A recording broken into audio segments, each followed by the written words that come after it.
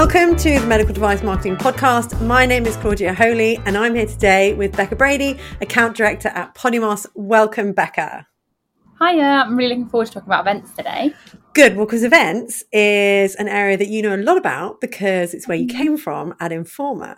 So what we're going to talk about today for everybody listening is we're going to talk about events in medical device. It has changed significantly post-COVID, all other things. So are events still really worth it? We have seen the number of attendees drop in certain areas. You know, are they places that you should still be spending your budget? And how should that fit in line with other marketing activities you're doing, particularly a whole multi-channel campaign?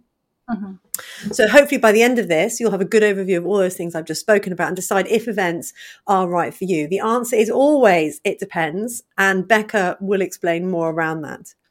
So, Becca, first question. What are the benefits of attending events? So the benefits are definitely networking is a big one. You get to meet new people. Depending on how good the agenda is at an event, is an opportunity to stay on like the hot topics and the trends. You can really see that. It is also good brand awareness, especially at the bigger events, because sometimes not going to a big event says more than going to a big event. If you're clearly missing, like that says a lot. So the big event, the advantages really are brand awareness, thought leadership, and then just networking, I'd say, are the big three reasons to be attending events. So it's not always, what I'm hearing you're saying is it's not always about revenue, immediate revenue. Or is it is and it isn't. I think, it depends on the event, because there are some events that you're going to stay up to date because you have to be there from a brand awareness. And it is less of a lead generation activity. It's more about keeping you in the eye of your audience. And then there are some more maybe little events that are more lead generation. And then you are going, a lot of companies I see, they go into events they don't go to them every year. They're like trying a new area, and it's an area that doesn't know that company or know that product. That is purely lead gen. That's trying to get new names in a new area.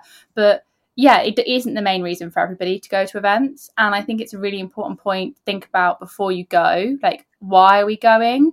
Because I know that sometimes sales teams come back and say, that event was worthless. I didn't get any leads from that event. And then that wasn't the intention of going. Like, marketing might have chosen that event because of it. It's a lead generation. It's not a lead generation. It's a brand awareness.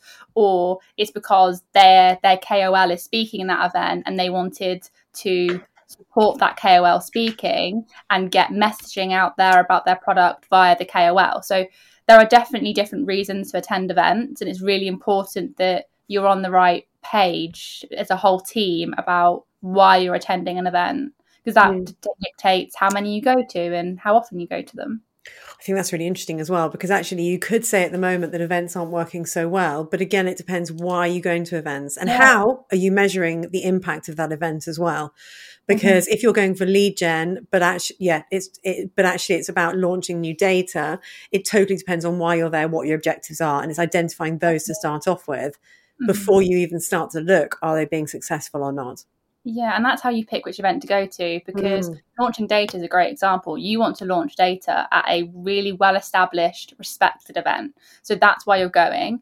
And chances are that a lot of the doctors going to that event because it's the same people going to that event every year because they're going from a knowledge perspective. So you're probably not going to get as many leads at that event. But what you are going to get is the people that know you getting new data and potentially spending more with you or doing more cases with you because they've seen a new data, which is definitely in a benefit of going to the event. So I think it's about deciding why you're going to that event and setting a metric and going to the right event for the right metric. And that's definitely something that I don't think people do. I think they just go to every event and think that every event's going to give them leads.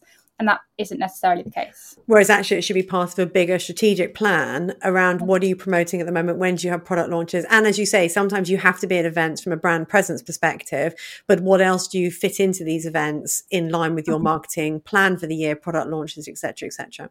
Yeah. So in order to have a successful event, what do we see because, you know, when we talk about, is it worth attending events? You've also got to talk about, well, actually, how are you showing up at that event? Because that could make a really big impact on whether you're successful or not, coming back, of course, to what your objectives are.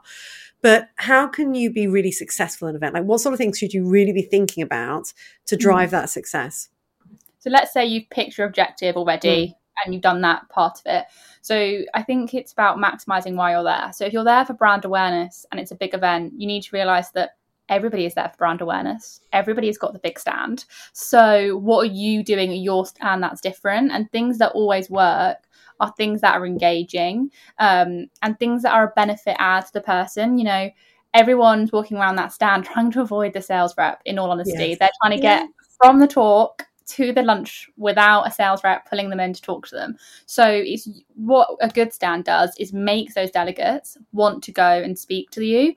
And it's stuff like having VR or coffee, or I have seen champagne at events, which is obviously a fun one. So you can do things that I've seen Ben and Jerry's as well. Oh, Ben and Jerry's is a great one. And actually, we've also seen, we had on one stand I did when I was at Bard, we had a Scalextric set and all the products had the brand names on. I'm not sure it was hugely effective, but it had a lot of people on the stand. The thing is, you say you're not sure it's hugely effective, but while those people are playing with that Scalextric, or they're eating their ice cream, they've come over for the ice cream, but naturally people start talking to them, and then people have no choice. They just feel that you just fall into the conversation about who you are and your company and your product, and that feels like a much more natural conversation versus, "Hi, I'm Becca. Please talk to me." That doesn't. You don't get. It's so true. But also, why do people form memories? This is going to touch off topic here, but why do people form memories? It's because they have an emotionally good experience. So actually, if I think the product we were talking about at the time was called Dorado, if you know, you were driving the Batmobile, which was actually one of the cars, and it had Dorado on it, and it was going really, really, really fast, and you won, you have a really good associations with Dorado. And next time you have that clinical indication for that angioplasty balloon, maybe you would actually think about using that balloon. So, you know, maybe actually it does help to solidify things in people's memories as well. The reason I say I'm not sure is it was a long time ago, and I'm not even sure we really measured it correctly, if I'm 100% honest. Yeah, but I think it's really important that you even just get the people to your stand, because I think it's so easy just to make your stand not have anything on it. And I know people are going to say, well, I've paid for the space, I've paid for the booth walls, I've paid for designing, I've paid to make my train travel all there. Why do I also have to pay for engagement? Well, I always think, flip that. You've paid for all these things. Don't you want to make the most out of it? And realistically, you're not going to unless you have some sort of engaging feature that makes people come to your stand. And it doesn't need to be one of the sort of gimmicky things that we've talked about. It could also just be a value add, you know, launching really great data, or doing things like a lunch and learn. So if you have a screen, you know, you play case studies on your screen. Well, actually, a live presenter on the booth often works extremely well at certain times of the day. Yeah. Stuff where they don't feel like they're coming, like all marketing, people don't want to be sold to. They want you to solve their problems. They want to feel heard. Your booth should do the exact same thing. They should want to come and speak to you because you've either got something really exciting they want to try, or because they feel like you're going to solve their problem in the way that you've, you know, what you've brought out, what content, what speaker you have there. So that's there's one other really important thing about that I think sometimes is missed when it comes to exhibitions, and it's, where are all your people going afterwards? I think that I'll leave you to answer that. I love this. Yeah. So I think a lot of events do like dinners in the evening or drinks, but they normally end about 6 or 7. Like they normally are, and then everyone does nothing in the evening. So what's really beneficial is having a dinner, drinks, workshop, something where it's both social and they're learning about your product, and they really work because going back to the happy memories, people remember having dinner in a nice bar in Barcelona. They remember that.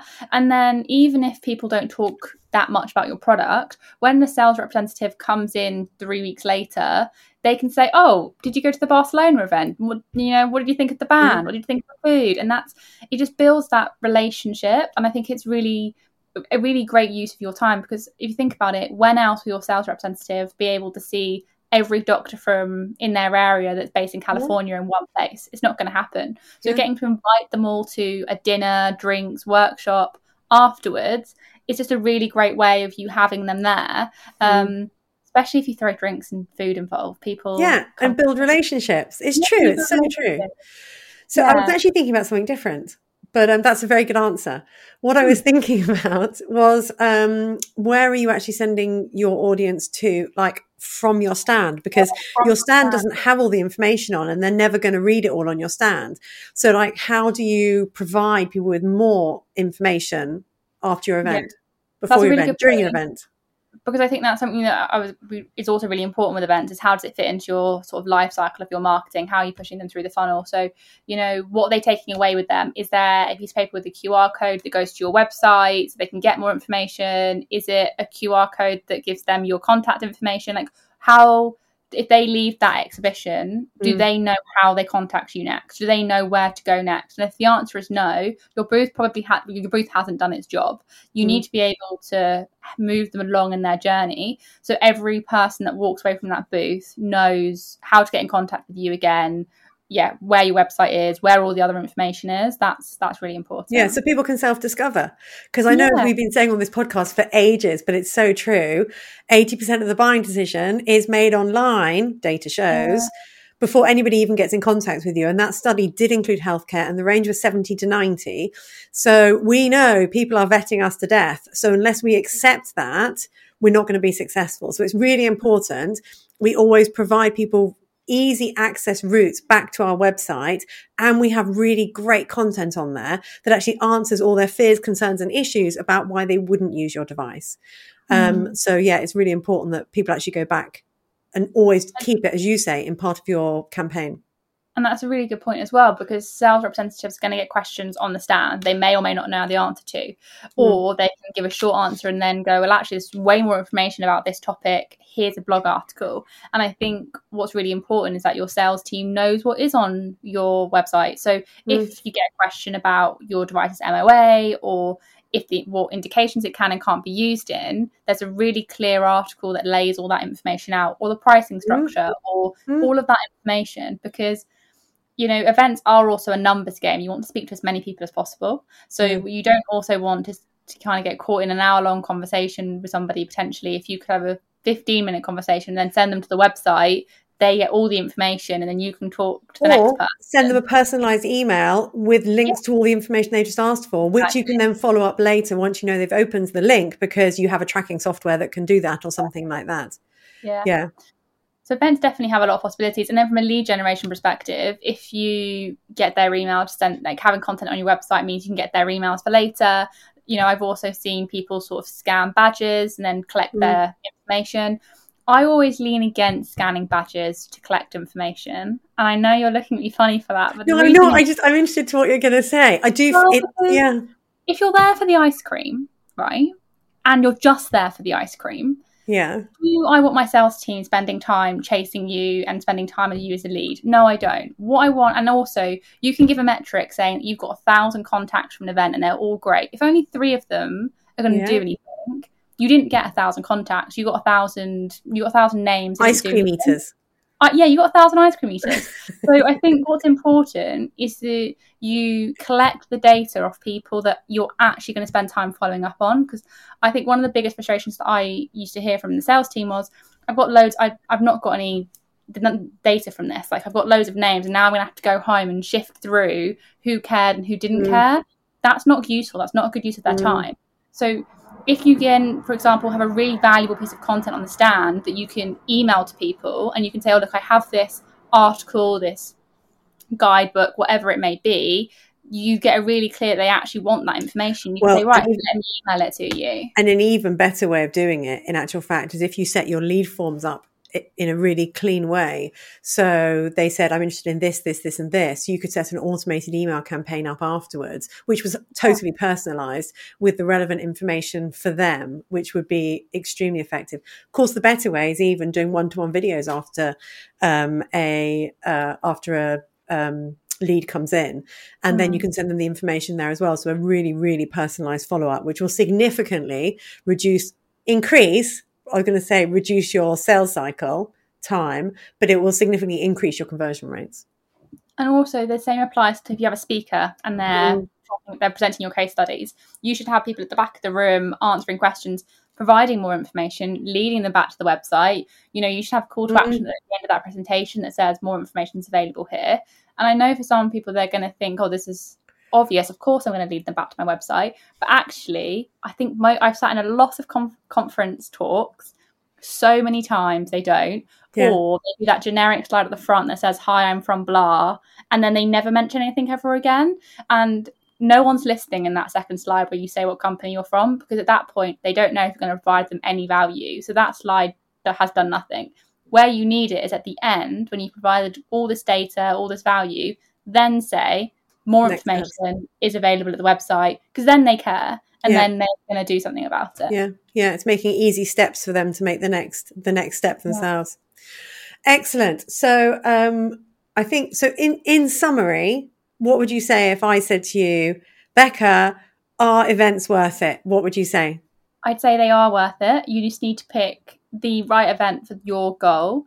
And, I see people going to hundreds of events a year, and I really question if that's the best way of doing it, or whether I think for me I would pick 3 or 4 really key events and do them really well. Put the budget on doing 4 events excellently, then sort of a scattergun do loads, because I think 4 well ends up better for you from an ROI perspective. And of course, the interesting thing is, if you actually measure it, then you would definitely know what the answer is. So if you did put more budget into a smaller number and really drive conversions, drive attendance to the stand, and then push people off to your website afterwards, it'd be interesting. Once you have the metrics, you know what that looks like anyway.